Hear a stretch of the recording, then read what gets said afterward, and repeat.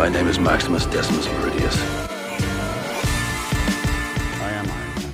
Hello, and welcome back to the Post-Cred Pod. We got a lot of great news, a lot of big things happening in Loki this week. But before we dive into all of it, Eric, you have finally caught up and seen F9. Clearly the most important entry in pop culture this week, obviously, right? Caught up. I saw it before you, cuz the people have seen it now. Oh, right. I forgot. You're absolutely right. You have seen it. That's my fault. I figure that we can't let this show be all MCU talk. So I figure you're right. F9 is probably the biggest thing going these days.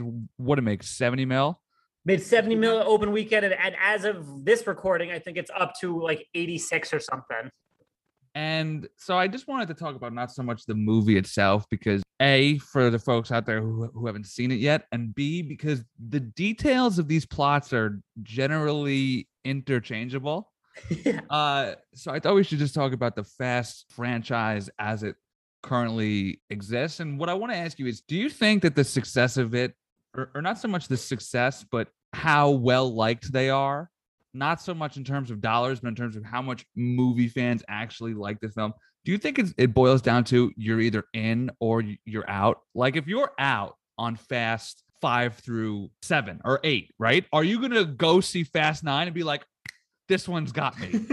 This is the one that's changed my mind? Or if you've been a fan since the start, is there anything that's going to bump you off course this deep in? I think it's such a smart delineation that you just made, because it's not like a Marvel or Star Wars where you're like, oh, I love Phase 1, not a big fan of Phase 2, or like the sequel trilogy really thrilled me, the prequels suck. It's not really a mix and match like other major franchises are. If you're in, you're in. And as I'm sure you've come across not only everyday fans and audiences, but people in our field, our peers and contemporaries, if you're out, you're fucking out on Fast and Furious. I think I'm a little bit of an exception because I'm someone who kind of learned to like it over time. But at the end of the day, I think it's more or less the most black and white franchise we have. And hold on, I'm just pulling up the Rotten Tomato scores for the franchise as a whole, because I'm curious. Surprisingly, the earlier ones have worse scores than the latest, like bombastic, over-the-top, ridiculous ones. So F9 currently has an 60% critics and an 83% audience. F8, Fate of the Furious, yeah. Fate of the Furious, 67% critic, but 72% audience. So fans like this one more, 82% Furious 7 across the board. So that was the last one that was really a critical hit.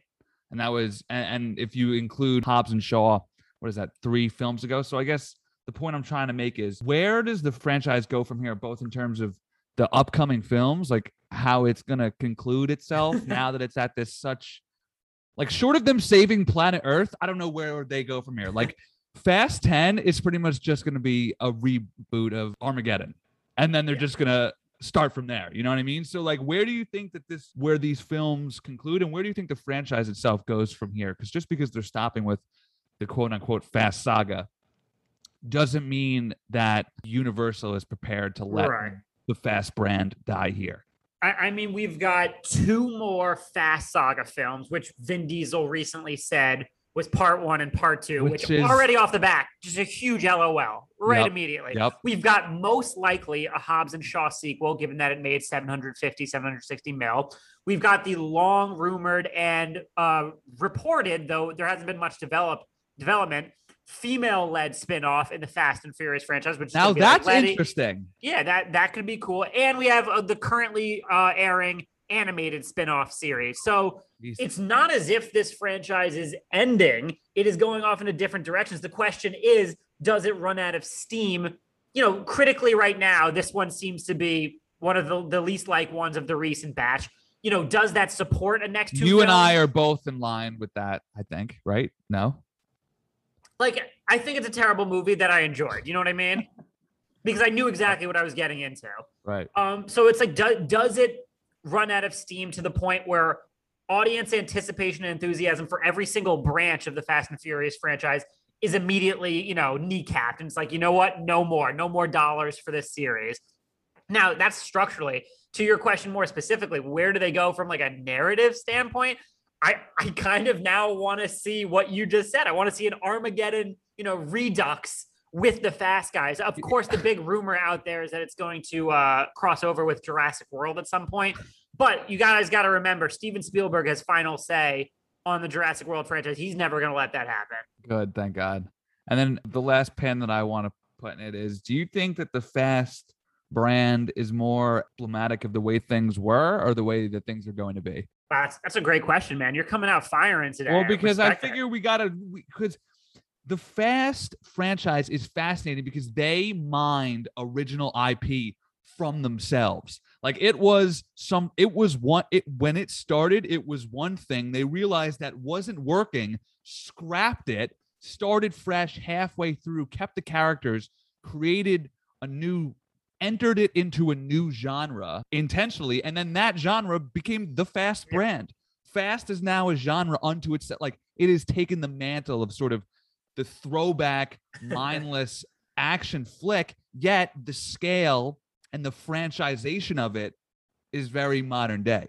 Absolutely. And I'm just not sure how nobody is gassed up about Dom the same way they are Cap or Batman. You know what I mean? So they're going to need to find a new totem if they're going to, I think if they're going to keep it going to the extent that they want it to. So I just think it's got its problem. And that's sort of my point, is that it's this mix of the way things were. It's star Vin Diesel's now 53. They're going to have him turn out to, he's not moving particularly fluidly in this one either. So, I'm just curious as sort of what Hollywood you think that this film sort of stands for. I'm always fond of saying that Universal fell ass backwards into the Fast franchise, but because they are the nimblest, most forward-thinking studio, they were able to strategically grow it into what it's become today. And they did that by expanding the demographic, becoming one of the first real mainstream big budget franchises to go after not only stunt casting with like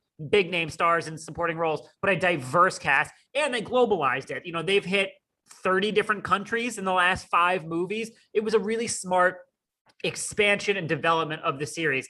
But Universal is more so flexible than your others. They're not as monolithic as a Disney Warner Brothers, so they can kind of stop on a dime and pivot like that. So I think it is indicative of both. It's current Hollywood in the sense that they knew how to grow it for a modern audience and they knew what niches to attack. But it also, they're one of the few studios who I think could fall backwards into that and yet still capitalize. I'm not sure the others would be able to. My question is an extension of yours now is there another franchise, another new-ish, recent-ish franchise that can go 20 years like the Fast and Furious? Or is that type of series just dead, Because it doesn't really seem like we have a lot of options on the horizon. Not counting comic book stuff? Yeah, I'm talking more so continuous. The Fast franchise after Tokyo Drift, why I don't call it a reboot, is because they went back to the original cast. It was definitely a pivot, but it was not like a full-on reboot like a James Bond. The franchise like I'm going to name is actually not the first one, but as far as I'm concerned, the one who has tied a thread between these two. Do you want to guess? No, I don't know. I don't know what you're Am I? Oh, yes, that's true. So that's sort of if they could figure out if they could just replace Tom Cruise and keep doing things the way that they've been doing. I mean, Tom Cruise, if he is human, which is still out, the jury's out on that. Yeah, jury's still out on that one. But if he is, he cannot possibly go into his 60s. So that's a franchise that has gotten better and more expansive without dumbing itself down. Yeah, so they got 2 more of those, and Jeremy Renner was once rumored to be the guy in the wings. Obviously, that didn't come out, and nor do I think maybe he's the best choice, even though I actually like Jeremy Renner. But there's ways they can go with that franchise. But you're absolutely right to tie those threads. Yeah. All right. Well, I'm excited to kind of see what happens. Even if you and I aren't the biggest Fast fans, it's just fascinating for the rest of the industry to see this unlikeliest of blockbuster mega bucks series. Yeah. I mean, 9 movies at this point. I think that's the first 10 counting Hobbs and Shaw. Yeah, that is not counting again MCU, which is a bunch of titles all roofed under one roof. Yeah. Yeah, well said. All right, moving on. Before we get to the news, I finally saw Black Widow, so I did catch up to you. So in both instances, I was catching up to you. Well played. Well played on that. I agree a lot with what you said originally a couple weeks ago. You guys should check that pod out. We had a good conversation there. I think while this was enjoyable, fun, used the found family dynamic to great effect for heart and humor, this was ultimately mid-tier MCU that felt inconsequential given the larger stakes that are surrounding it within the MCU timeline. And I think the movie would have benefited far greater from being released sometime in the 2010s when the character's fate and where we were heading in terms of scope, scale, and ambition weren't already predetermined. Florence Pugh is great, worthy successor. Gotta keep her around for a long time. David Harbour is great. Movie solid. Director Kate Shortland should get another shot because I think she does a really good job. But mid-tier MCU, like I said. I think I liked it like more than Captain Marvel, less than Ant-Man, somewhere in that range. You know what I mean? Good range, yeah. That was genuinely kind of what you were saying too, right? When you first brought it up. Yeah. Pretty much, yeah. All right, elsewhere across the entertainment landscape. So like Eric said, it's not all MCU all the time. The Many Saints of Newark trailer finally dropped with Michael Gandolfini, James Gandolfini's son, playing the role of young Tony Soprano.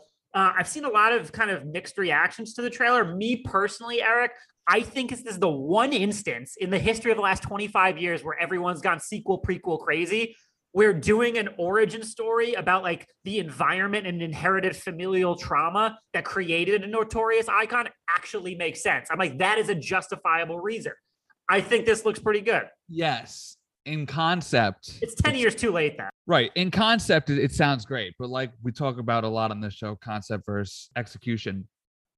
Casting his son goes one of two ways, right? Yeah. It turns out that the kid's a star and people's caps are blown back by how much he embodies his father and how good performance is, despite the fact that it's his first role, period, or it distracts from the whole thing, right? This is a crime film where I would argue the character development / performance is the most important part of it. Like, yes, it's going to have all your traditional mob crime films. Go burn down this house. Go break this guy's leg. Go steal this. Don't let your mom find out, all the traditional beats that we've come to know from films, because as you just said, it's the making of an icon. People are showing up for Tony. So unless he knocks it out of the park, it's going to distract from the whole thing, distract from something that looks very, I don't want to say under budgeted because the cast is very strong. And I don't want to say that because obviously they probably spent a good amount of coin on it, but it didn't look like. And I guess it's a nature of the crime mob genre. You're not going to have any big explosive set pieces, but there was nothing in the trailer that caught my eye, right? Like, I can't wait to see that part. So it really all comes down on this kid and how well he pulls it off. If he does, I think it'll be great. If he doesn't, it was directed by Alan Taylor, who's great on TV. He's done Thrones. He's done not so great on the film side, Sopranos, and a bunch of great TV work. But on the film side, Thor: The Dark World, and his other one was Terminator Genesis. Yeah, that was it. So yikes! I mean, bottom line, yikes. But Many Saints is much more TV-esque than those two films were. So it'll be more in his wheelhouse. He's worked with Chase Hunt throughout the years. I'm sure they worked hand in hand in this. So that's what I'm saying. You have all of this stuff in flux with all that moving parts. It comes down to, does the one constant, the lead, hit home? Because when it was announced that James Gandolfini's son was playing him, on paper, that is the most amazing emotional conclusion that we could get. But if he sucks, it undercuts all that goodwill immediately. And you're like, well, you guys fucked up. You're not going to find somebody who looked like a young I mean, you could find someone that looked like a young version of him, but like if you get a star name in that role, it changes the entire, not narrative, but hype. Like, oh, he's taken over the role of Soprano. You know what I mean? Like it's a whole different ballgame. Yeah. So, but that said, if he fucking crushes it and makes himself a name, then it will be good. Then that's just an added layer of hype to the film. So, like you said, double-edged sword here. Yeah. All right. Ethan Hawke has joined the cast of Knives Out 2, which began filming in Greece this week. Eric, we've got Catherine Hahn, we've got Dave Bautista, we got Eddie Norton, we got Kate Hudson, Leslie Odom Jr., Janelle Monáe, Jessica Henwick, stacked.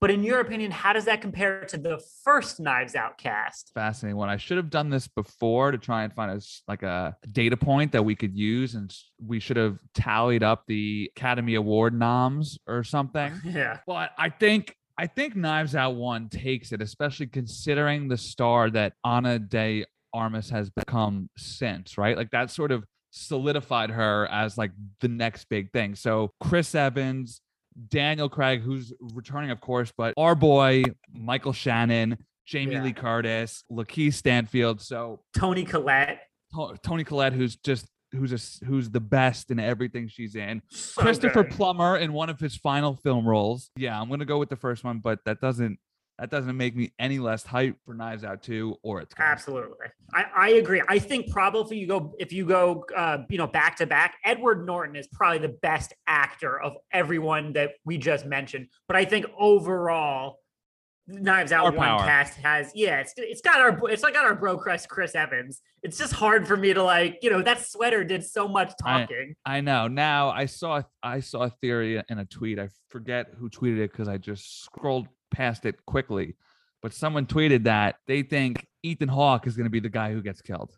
I could definitely see that, particularly since his casting was very hush hush. Yeah. And he's got to gear up for Moon Knight.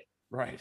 Exactly. So I could see Rian Johnson calling him and be like, "Hey man, we need you for like 6 days. Can you do it?" And he's like, "Yeah, gotcha." In Greece, no problem. And it looks like he has a man bun too. So that guy's getting killed. Yeah. All right, let's move on to the quick hitters. Kevin Feige confirms that is Abomination fighting Wong in the Shang-Chi trailer. How'd you feel about that revival of the character that's been rumored to be coming back for a long time, but has not yet made his appearance?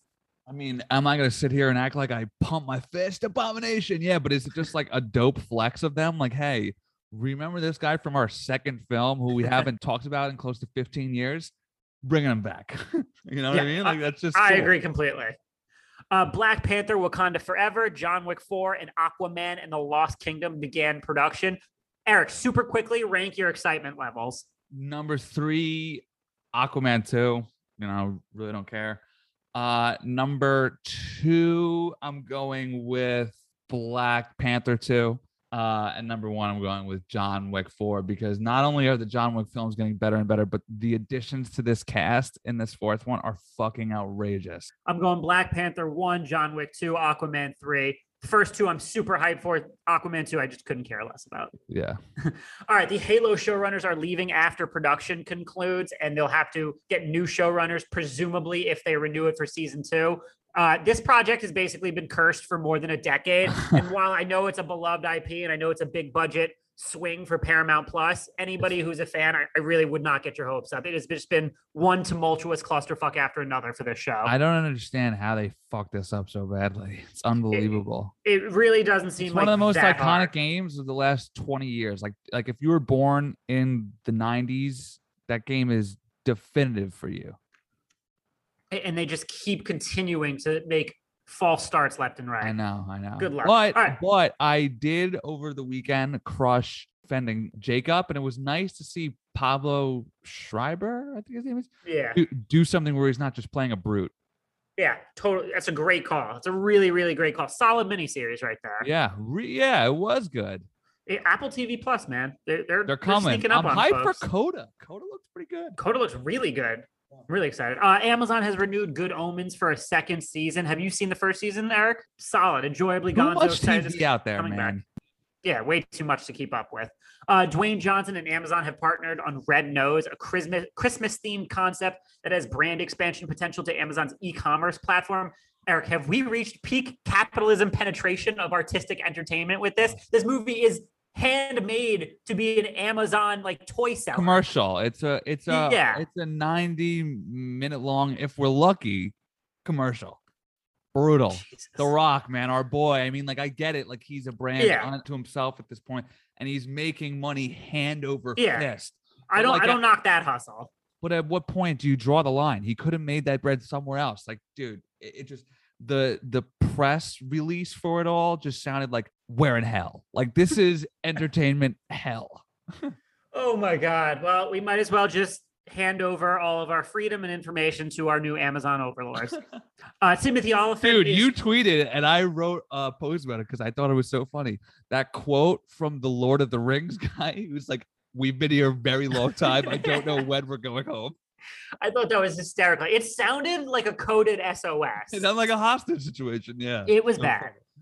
Timothy Oliphant is going to co-star alongside Tom Hardy and Forrest Whitaker in the Netflix action thriller Havoc from the Raid director Gareth Evans. That is a lot of yes in one sentence. It has taken 10 years, but his American breakthrough in the mainstream is finally coming. I don't know what he's been doing since the Raid came out. He's got a dope show, Gangs of London, that I've heard is great. I haven't watched it, but when the Raid came out, you would have thought like they're going to come banging on his door to give him any action franchise possible. I cannot believe. I mean, I would imagine that it was his choice because the Raid and the Raid 2 are two of the most unique and incredible action fighting films of all time. But it's happening finally because he signed a multi-year deal with them. So yeah, because he did do Apostle for Netflix in 2018, which I didn't see, but also it was like a horror film. Yeah, I'm not into that, but I'm looking now 79% on Rotten Tomatoes, 62% on Metacritic, so passable. Okay, but yeah, let's give this guy some beefier stuff. Speaking I agree. Speaking of like under the cut critical darling directors who are coming back out of nowhere to do a random horror film, Neil Blomkamp, District 9 director. That's a horror film that comes out this summer. But I want District 10, which he says he's doing. He's been saying that for 12 years. It's called Demonic, and it comes out on August. Like this dude has been he just dropped 3 casual bangers 10-ish years ago, and now he's back. I mean, I don't know. Chappie was awful. Chappie was the worst of the 3, but what was the other? Elysium was okay. They each got worse, but yeah. District 9 is one of the best sci-fi films I've ever seen. District 9 is fantastic, and I want District 10. And it's remarkable in its ability to be heartbreaking over and over again. Fantastic movie. If you haven't seen that movie, watch it tonight because beautiful film. Yeah. Jerry Seinfeld's making his directorial debut and live-action feature film debut with Unfrosted about the invention of Pop-Tarts.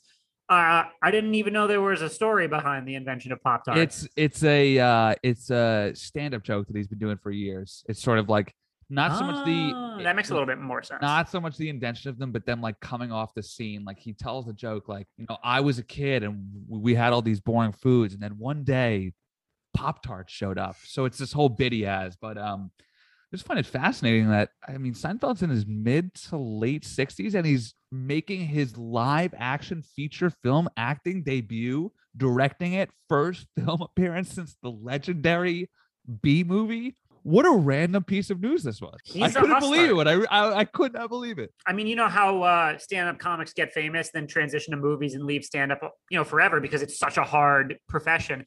Every single stand-up says Jerry Seinfeld is a stand-up. He loves it. He's in the clubs every weekend as a 60-year-old. I respect that about him. Bajillionaire. Yeah. Yeah. And lastly, Tobey Maguire cast in Damien Chazelle's Babylon alongside Brad Pitt and Margot Robbie. It's his first role since 2014. Very interesting timing, as you noted in our outline, which I agree with. I wonder what, dare I say, shook the cobwebs off. And just beyond what connection that could have, I'm super excited for the next Damien Chazelle movie, particularly as this big budget original feature about the glory days of Hollywood with an absolutely stacked cast. So really interested in multiple layers of this project. Let me tell you this, Brandon, and let me apologize to Damien Chazelle because I was very late on his hype. Of course, I had seen Whiplash and I had seen La La Land, and I both thought that they were great.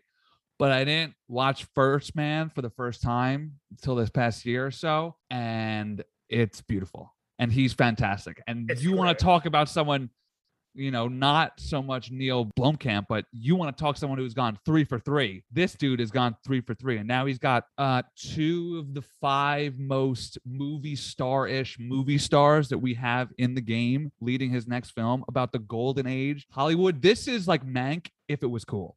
Yeah. Oh my God, that needs to be like the subject thesis statement of this entire pod. That's great. I couldn't be more excited. I agree completely. Damien Chazelle, again, still only, I think he's like 35 now. So, ridiculous. Wunderkind. Yeah. All right, you want to move on to Loki, my friend, because this was the best episode. I love how, like, I wonder how most writers do their reviews. I don't read a thing. I write my piece first and then I'll go online and read. So I was glad to see that you and I were once again on the same track. I'll say this a few times during this pod. I not only thought that this was the best Loki yet, I thought this was the best MCU television episode, period, right? Like when we think of great TV hours, I think of Leftovers, the one where Kevin goes to that space Metaphysical purgatory. Yeah. I think of, those Handful of Thrones, or from Lost, the Constant. There are those ones that stand out where in a vacuum outside of the show itself, you're like, this is a beat for beat, note for note, perfect episode of TV. And that's what I thought this was. I think this was an excellent episode of TV. And it seems like the general consensus is that, like, okay, Loki's arrived now.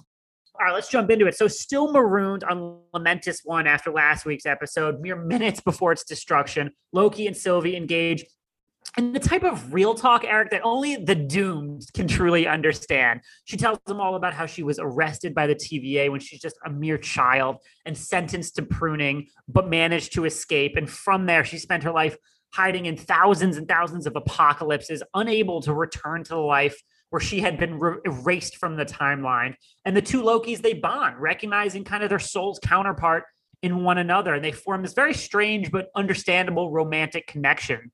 And their physical touch, in classic time travel paradox fashion, creates a nexus event which begins to branch the timeline in a way the TVA has never encountered. They're also able to find them as a result. And so moments before annihilation, the TVA sends portals to Lamentis 1, allowing Sylvie and Loki to escape, but directly into TVA custody. Eric, you and I have differing points of view on the romantic plot. So why don't you go first, and I'll say, my bit and spiel in support of it after. Great. Let me just make a quick point, because I know we'll probably move on from this here, but a point that I want to make, as I said, I think that this is the best Disney Plus MCU episode yet. And this one comes with something that we've been praising the Disney Plus shows for so far, and that is the true and earned character development of the main character. So what I want to point out is the first thing Loki says in this entire hour is, "I'm sorry." Those are his first words. I'm glad you say that, because I'm going to mention that later. Considering where he's come from over the course of not only this 10 years, but in this show alone, that level, and he does this even more to a greater extent later, where he openly admits his flaws. Characters actively apologizing for the way they are is rare in entertainment in and of itself, let alone... It's rare for human beings in real life. In general, right? Let alone comic book storytelling. So, and that's why I think that's why the MCU shows excite me so much, perhaps to an extent more than some of the films do at this point. Like I was looking forward to Loki more than I was Black Widow. And that's because it's allowing for genuine explorations of characters. Back in WandaVision, I had no shame about saying I didn't give a fuck about either of these two. Their romance never made sense to me. I didn't believe it. That show changed my mind.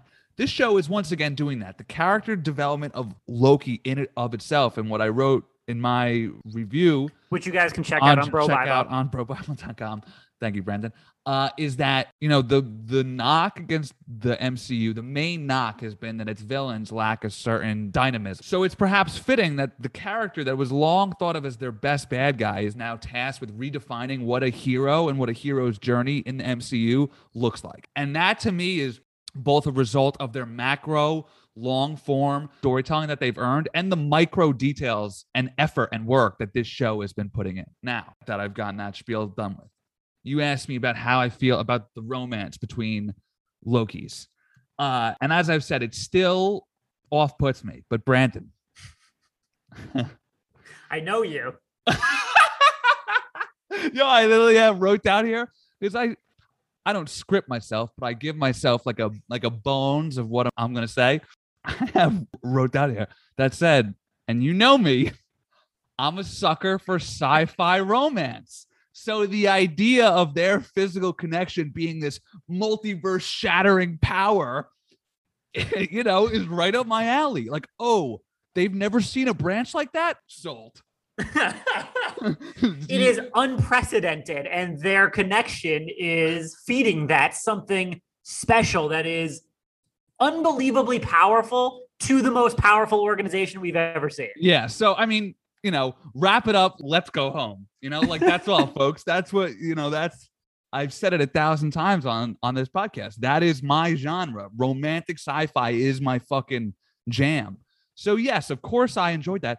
It also helped that, and because they probably weren't in motion and in action, Lamentis 1 looked so much fucking better. So not only are you getting the legitimate emotional conversation between the two of them, but the apocalyptic background was striking, stunning. So yeah, I'm glad that you said that you know me, because that that scene was like stealing candy from a baby. I knew you. I knew you were negative last week, and that's why I was coming with like the opposite, because I'm quite positive. But I was like, there's a kernel in there. I'd be surprised if he didn't at least give a chance to, and that's exactly what you seem to be doing, which I appreciate. So listen, I agree. It is so weird. Loki and Sylvie are variations of the same being, and as Mobius very accurately notes, it is this sick, twisted romantic relationship. And then later he says, what an incredible seismic narcissist. And I do think, even though that scene was probably my least favorite this week, I do appreciate that they mocked the very idea of it in world. Yes, they were aware of the ridiculousness. They weren't oblivious to what they were putting on the paper. Right. But I also think because of that arrogance and narcissism, it's kind of perfect. In this episode, and we'll get to it more specifically in a second, the purpose of Loki's time loop punishment isn't just that he gets kneed in the balls over and over, though that's obviously an added bonus. It's also so he can further reflect on the choices that directly led him to that moment. And then by extension, zooming out, the inner flaws and insecurities that drive him in everyday life. So Loki, the series, is all about a self-reckoning for our lead character. And here he recognizes that he craves attention, that he's a roaring narcissist, that he's afraid of being alone. So is it any wonder that, Eric, he would fall for his morally right equal, or dare I say it, his superior? Loki is a character who's always needed structure and balance and a support system in his life to unlock his best self, as we've seen in like the more recent movies. Well, here is all of that, albeit in a very unexpected fashion. I'm okay with this odd, twisted package. I'm interested to see where they go from here. And because the reason that I said that the sort of the redo of the interrogation between sort of like it was like an exit interview of sorts. You know what I mean? I found the verbalization of their romance to be very cringeworthy and not as palatable as the pure visualization of it. Them holding hands as the world fell, or it was almost jarring, going from a subtle, beautiful moment at the end of the apocalypse to Loki and then spelling it out for us. Exactly. So that's why I didn't like that scene. So that's why it's key how subtle and deft their touch is going forward. They bash you over the head with it like, hey, you get it? Loki finally learned to love himself by loving himself. Like, fuck me, dude. Like, we get it. But if they are able to treat the audience with intelligence and understand that the visual cues are enough, we don't need it explained to us beat by beat. So I'm curious to see how I feel about it come show's end. Hopefully they can keep it going. I just want to make one quick point about their Lamentis talk before we move on. Sylvie says the universe wants to break free, so it manifests chaos. This is essentially a headier version of when I joked a few weeks ago, more life, right? Yeah. The notion of limiting life's expansion, which is what the TVA does, never felt like a heroic thing to me. And this week confirmed that, right? Like we've got the full on confirmation that the TVA is essentially suppressing and controlling life. Like their brown suits this week looked a lot more Nazi-ish this week. You know what I mean? It just hit. They just felt like more like a fascist sort of organization that show up, put their rules in place, and you're theirs now. So I think that was a sort of great way of her explaining what exactly the TVA is doing beyond control. They are suppressing the universe's natural state of being, and that is more life. The entropy is what makes life worth living, because the unexpected is what breeds the miracles and beauty of our everyday existence. Right. Over at the TVA, Loki tells Mobius that the TVA has been lying to him before Loki is then sent into that time loop where Lady Sif just beats the crap out of him over and over, which, again, as a visual gag, hell yeah, that worked for me. Yeah. Renslayer informs Mobius of Hunter C20's death, though Mobius remains very dubious of her account. He pushes for more information, but Renslayer attempts to manipulate him with talk of friendship and a promise of finally meeting the timekeepers. You know, this was so interesting to me because I'm starting to think in the conspiracy sense. Like, who is Renslayer really? Why is she enacting the timekeepers' agenda to such a stringent degree? Is she, an emissary for a fan favorite character that we've talked about? In on the ruse. My thinking right now is absolutely, particularly by episode's end. She seemed genuinely shocked to find out that when she walked out, she goes to see the timekeepers on her own, and she tells Mobius, going to see them is scary regardless, let alone when we're on the hot seat.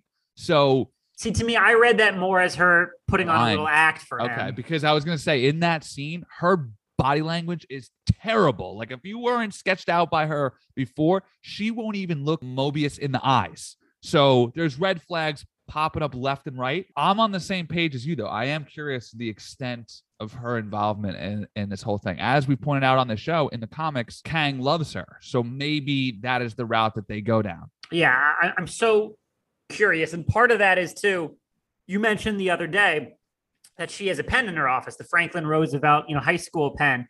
Today, in this episode, when they are having this conversation, Mobius is signing those papers. Before he gives that pen back to her, he does like a little double take at it. It's very subtle, but his eyes linger on it.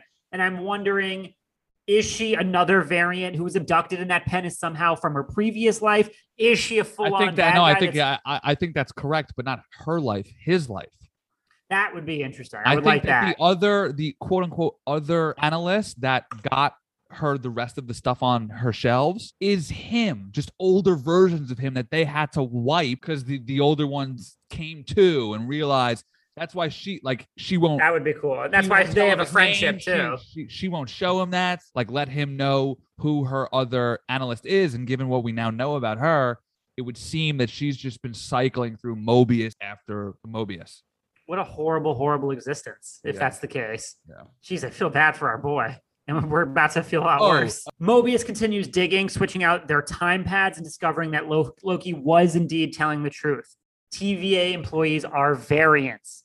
Meanwhile, Hunter B-15, shaken from her enchantment at the hands of Sylvie, takes her to the Roxcart in 2050 in order to have a private conversation hiding in the apocalypse. It is there that Sylvie shows her the truth about her past life as a variant, which she even comments, "I looked happy."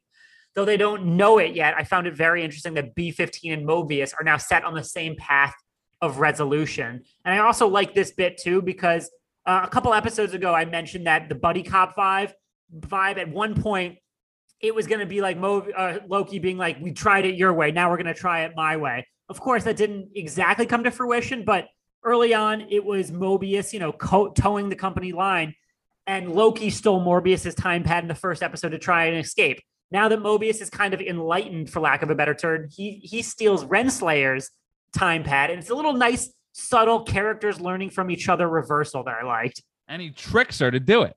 Yeah, that was smart. It was a little misdirection. It was a little mischief. Yeah, this is where, again, and this is sort of why this episode shined for me so much.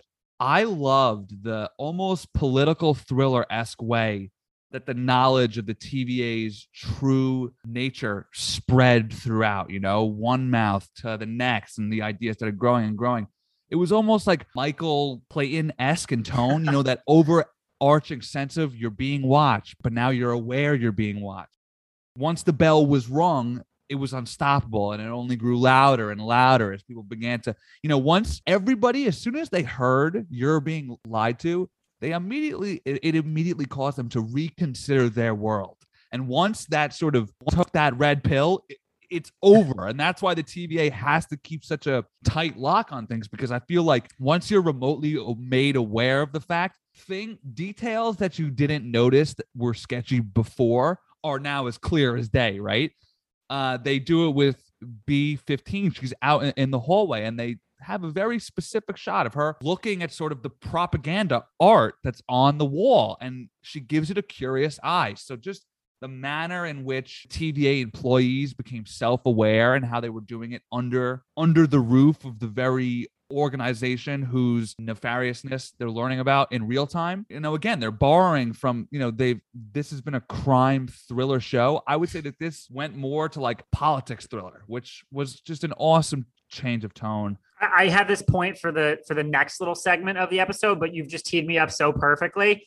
Never in a million years going into Loki the show would I have ever thought that the bureaucratic TVA would wind up being the most interesting element of the whole show. Never. And yet that's what's happened. Exactly like you said. That's exactly. And that's why we both thought last week's was, I thought last week's was the worst yet because the TVA weren't in it. So that's sort of my spiel on that. And then just one quick point before we move on about the time loop jail. Again, devastating and legitimate character growth. Loki admits he's a narcissist. Again, that's unprecedented, as I was going to say, for TV, as you pointed out, for humanity writ large. So, it's the sort of space and growth that I think TV can only TV can buy you, that you simply just can't get away with that in a film, of having your main character sidelined in a time loop, getting his ass kicked in order to learn more about who he is. An effective cameo usage as well. We all know how much Marvel loves cameos.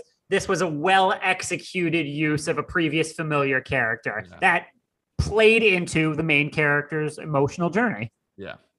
I have a question, though, and this part particularly brought it up for me now that the TVA is a little bit collapsing in on itself as people become, for lack of a better word, self-aware. Sylvie at this point in sentient.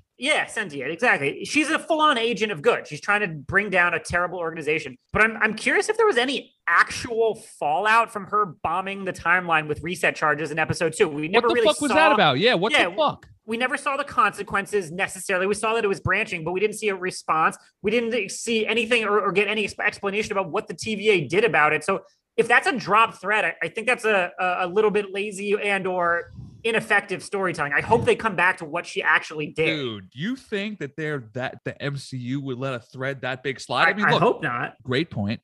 I hadn't really thought about and that's sort of the thing too, right? There's a part of them that thinks, we could let this go because people will forget. We're throwing so much shit at them that they'll just forget. But I remember the distinct panic in the TVA. Their faces all go white. The timeline's been bombed. They have to explain that shit. They have to. What did she reset? What did she change? What's the fallout? How do you repair it? They need to do something. She can't just bomb everybody. And I understand that was also part of a distraction till she gets to the golden elevators. I get that. But there's still, fallout from the distraction. Yeah. So I don't know. I hope they touch on it. Anyway, Mobius comes around. He frees Loki from the time loop in order to bring down the TVA, but he's confronted and then sadly pruned by Renslayer. She brings Loki and Sylvie to the Timekeepers, but Hunter B-15 intervenes. All hell breaks loose. And then it turns out that the 3 Timekeepers are nothing more than, quote, mindless androids. And they get into a fisticuffs. The androids are destroyed and depowered. And then as Loki gathers this courage to tell Sylvie how he feels about her, Renslayer prunes him. And Sylvie, furious, demands answers from Renslayer. Eric, as many watching this show have been saying, and as you and I have been saying, the Timekeepers, super sketchy. Now we officially get the Wizard of Oz-like reveal. We know that there is a puppet master pulling the strings and creating facades. For what reason, for what destination, for who that is. Obviously, we have our ideas, but we don't know. But this is the biggest reveal of the episode and probably of Loki so far. In a post-credits scene, we get Loki waking up in this kind of desolate, deserted region after being pruned by Renslayer and asks, "Is this hell? Am I dead?" And he is met by 3 Loki variants, including what appears to be King Loki, played by Richard E. Grant, who tells him, "Not yet, but you will be unless you come with us." And he is joined by other Loki variants, a child Loki and what looks like a Viking-esque Loki. Eric, I said to you back in episode 1 or 2, when they cycled through that kind of Tinder of different Loki variants. I was like, listen, I want to see them. I don't want to just get a little breakdown. I want them to, actually interact with our Loki. We're going to be seeing a lot more of them too, Brandon. Hell yeah. And we are letting the converging variant timeline madness begin. This has got me so excited for episode 5. Yep. People are saying that the world that he wakes up in looks a lot like destroyed New York after... Which was also in the marketing materials. Yeah, so perhaps that's where I'm curious to sort of learn about where that purgatory-esque place is. You got to assume Mobius was sent to a similar place with various versions of himself. This is what a good post-credit scene does, right? It's something that had they put it in the show itself, it would have sort of distracted from what was going on. But sticking it at the end, just as a little taste, a little teaser of what's to come. Perfect, especially considering the actor that they included, the visual of the different variants all standing there, the relief knowing that our boy's not dead, even though you probably didn't legitimately think that he died. Which, by the way, this episode is extra self-aware about. He's like, I've died so many times, it doesn't matter. Like, right. Thank you. And then, of course, just every time that score kicks in, you just get gassed up. So my theory, which is cobbled together from comics knowledge and other theories, I'm not claiming this as like an original, is that it is indeed the New York of, our timeline or our world, but it exists in the timeline in which Loki succeeded in conquering Earth, and King Loki is Richard E. Grant, who's learned the error of his ways, is trying to undo all the mayhem he caused. And somehow there's been other Loki variants that wound up there as well. I like that. Yeah, that's good. That's good. All right, so a couple questions before we move on to awards and categories. Mobius name drops the Kree, which we know from Guardians of the Galaxy and Captain Marvel. He name drops the Titans, which Thanos is. And he name drops vampires. So is this a clear and present allusion to Blade and or the greater kind of mysticism, Moon Knight crazy even. shit? Yeah, Moon Knight going on. You think this is more important than just a little throwaway? Absolutely. I think it's the first mention of the word vampire in the MCU. I mean, obviously, I don't know that for a fact, but just off the top of my head, that's definitely how it felt. And he you know what I mean? He says it. The camera's locked on him. He enunciates. So I think it was quite obvious. Yeah. Like, and that was a great take. We just need you to project a little bit more. We really need to get vampires. Yeah. All right. So you just touched on it for a second. Is Mobius still alive somewhere, sent to some type of apocalyptic scenario, or do you think he's dead and gone and pruned? No, I did predict that he was going to die, but as soon as I saw the way his death went down, I was like, okay, he will be back.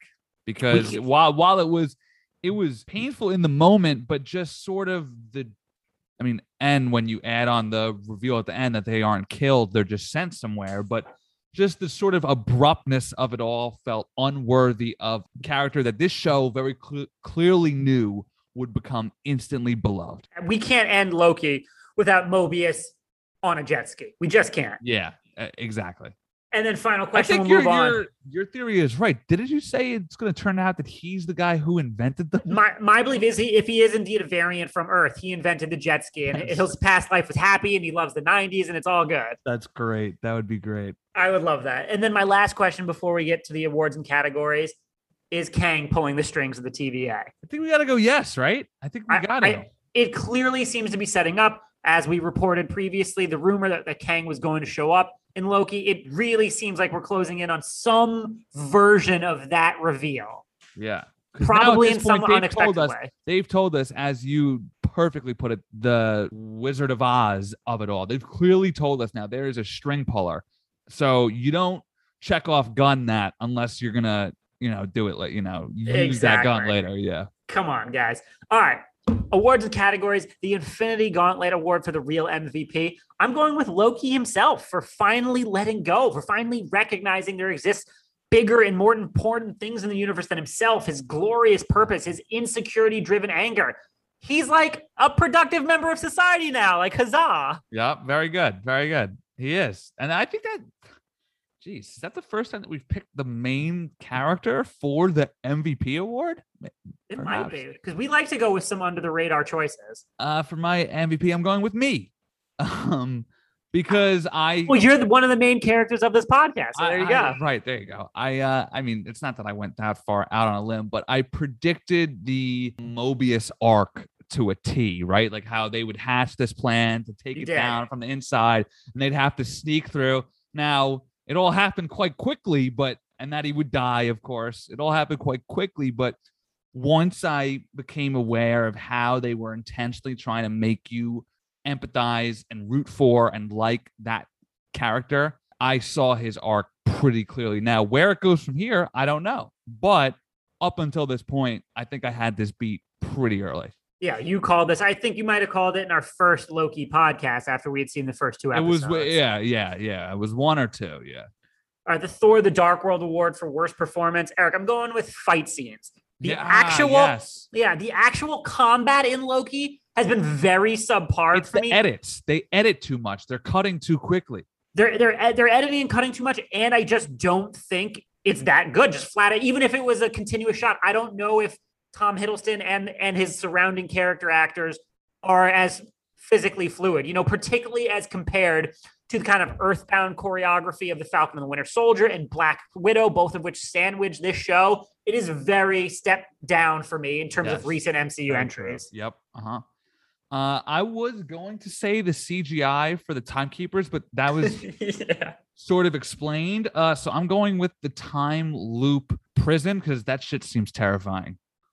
Oh, like you just don't want to be stuck in that? Yep. Nope. No, thank you. Get that out of here. Yep. I would be basically driven insane immediately, for sure. All right, the Mobius. Especially like one specific short moment, like 2 minutes, like a 2-minute moment over and over again. Oh my God. Do you have a particularly painful and or embarrassing moment that you think all-knowing omnipotent gods would send you to over and over? One that I could talk about on this show? Probably not. There have been times where I've perhaps needed things to work that haven't showed up for me.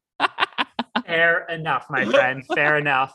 All right, the Mobius Award for best. Don't do drugs, kids.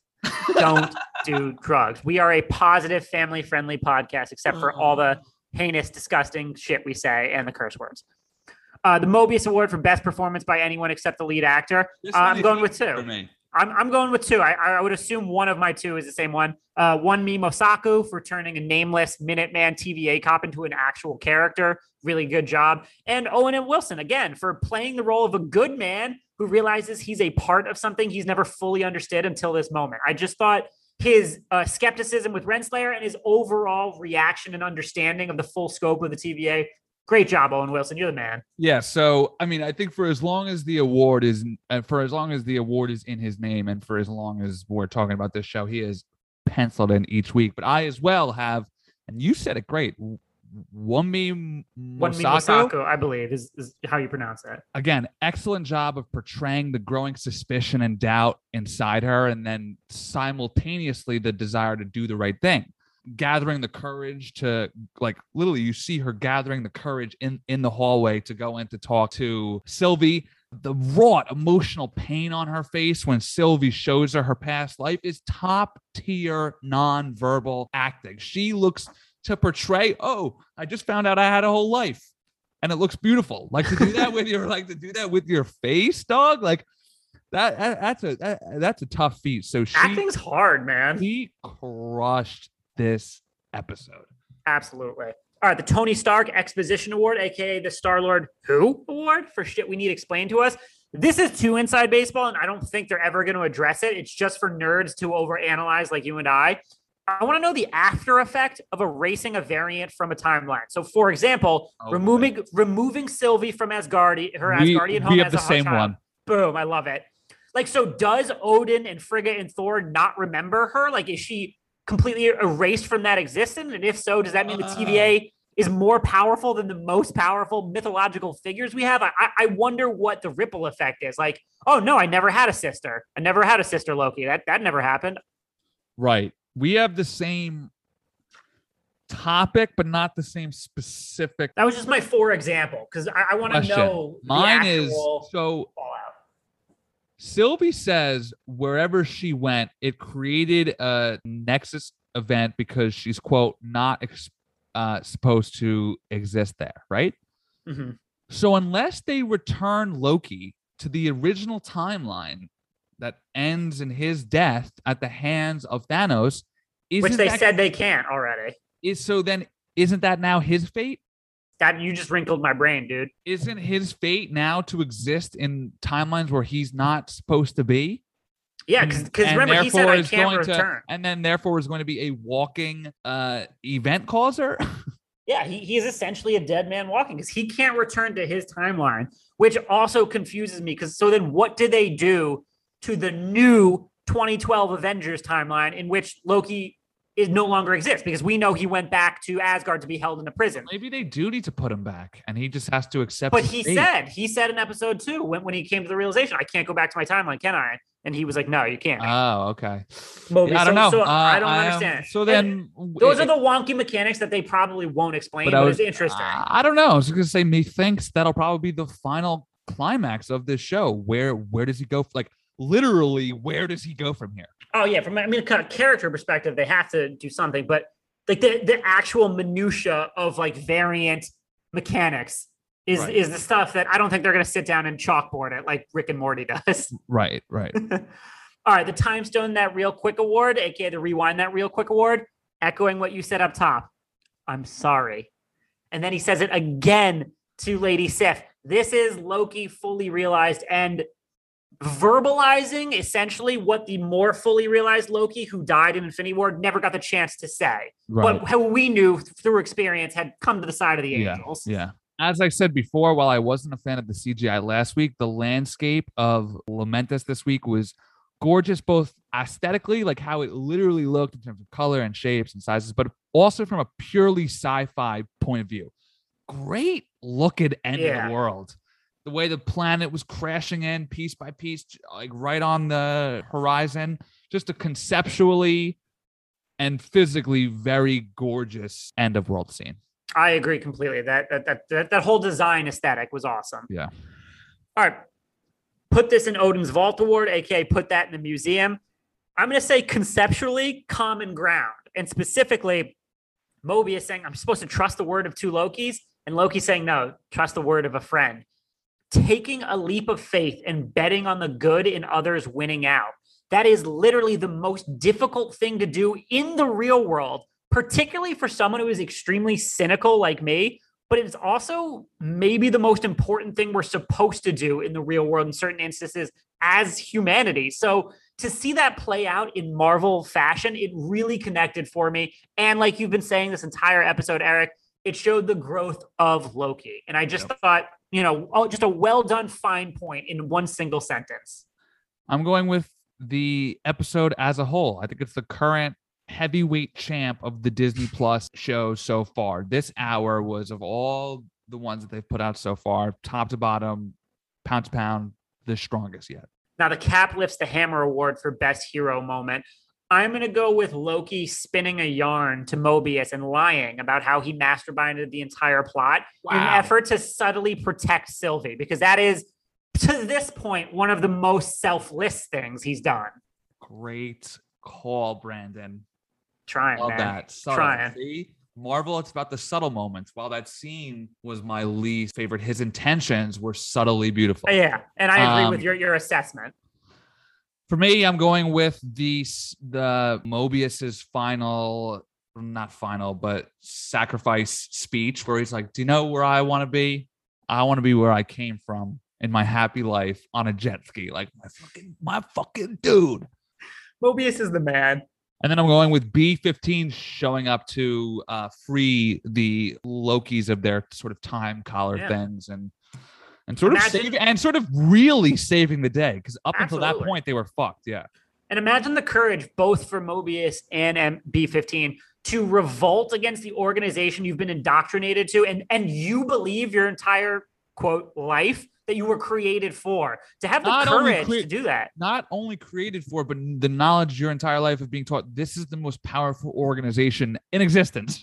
They stepped up. And again, like I've been saying, B-15 did it only with a stupid glowy nightstick. So even more credit. Yeah. Eric, what is the worst thing you can say about this episode? Yeah, I mean, I've said it a few times. I think that the verbalization of the romance between the two leads is wonky. And if that's the road that they're going to go down, they're going to have to iron that out a bit smoother or a little less heavy-handed with it. But generally, nothing. Because as I've said a few times, this was an enthralling hour of TV. Yeah.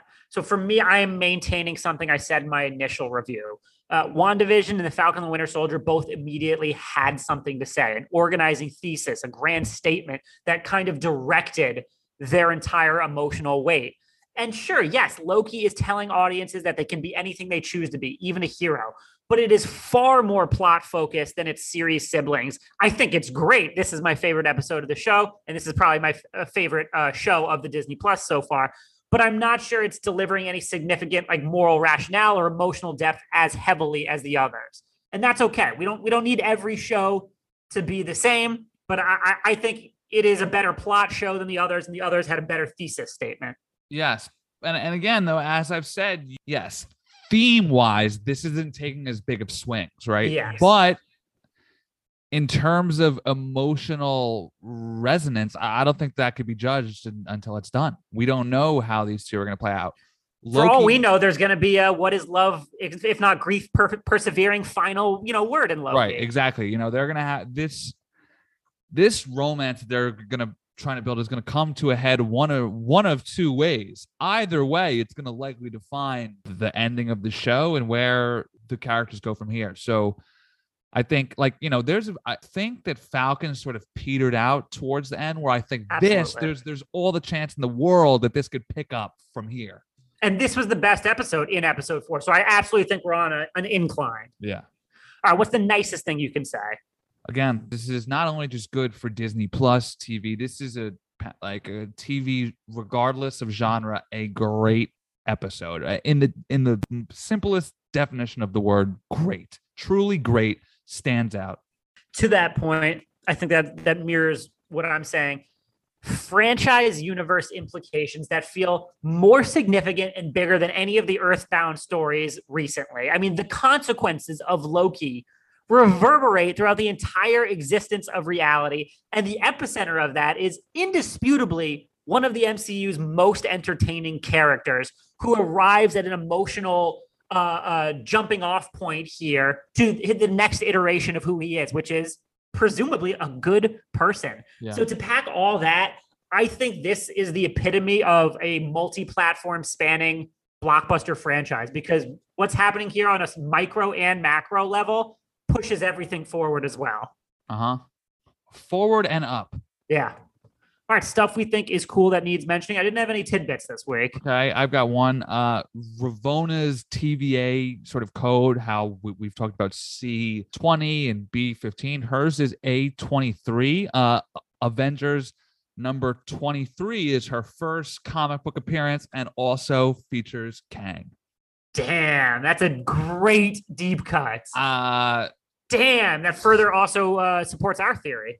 Sylvie asks Loki if what it means to be a Loki is that we lose, which is destined obviously to fail, a harken back to Coulson telling him, you lose. That's in your nature. You lack conviction. As you pointed out, Kree's Titans, vampires, that was the obvious one of the week. At the start, when we meet young Sylvie mentioned the Valkyries on Asgard. She also has a wooden doll shaped like a wolf. That's probably Hela's giant pet wolf that we saw in Thor. And then finally, the Loki variants that we see at the end are old/King Loki. Okay, so you have actual definitions of who they are. Perfect. I need this. Well, the word is still out on him. We aren't sure if he's old or king, but he's some mix of the two. Kid Loki, Croc Loki, and Boastful Loki. Cool. All right. Nope. Boastful. Isn't Loki already boastful? Well, I guess this one's a real fucking prick. Imagine a Loki that other Lokis think is a prick. I know, right? Oh God, I'm excited to see episode 5. I need it now. From here on out, I just think it's gonna be chaos, full blown chaos, because now we have Loki's running amok. Yeah. Conspiring, yeah.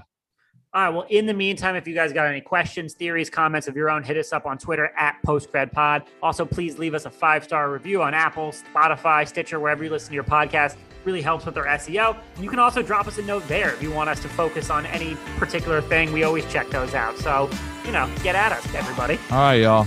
Enjoy your 4th of July weekend as well. Absolutely. Everybody go get drunk and eat a hot dog. Yes, perfect. All right, until next week.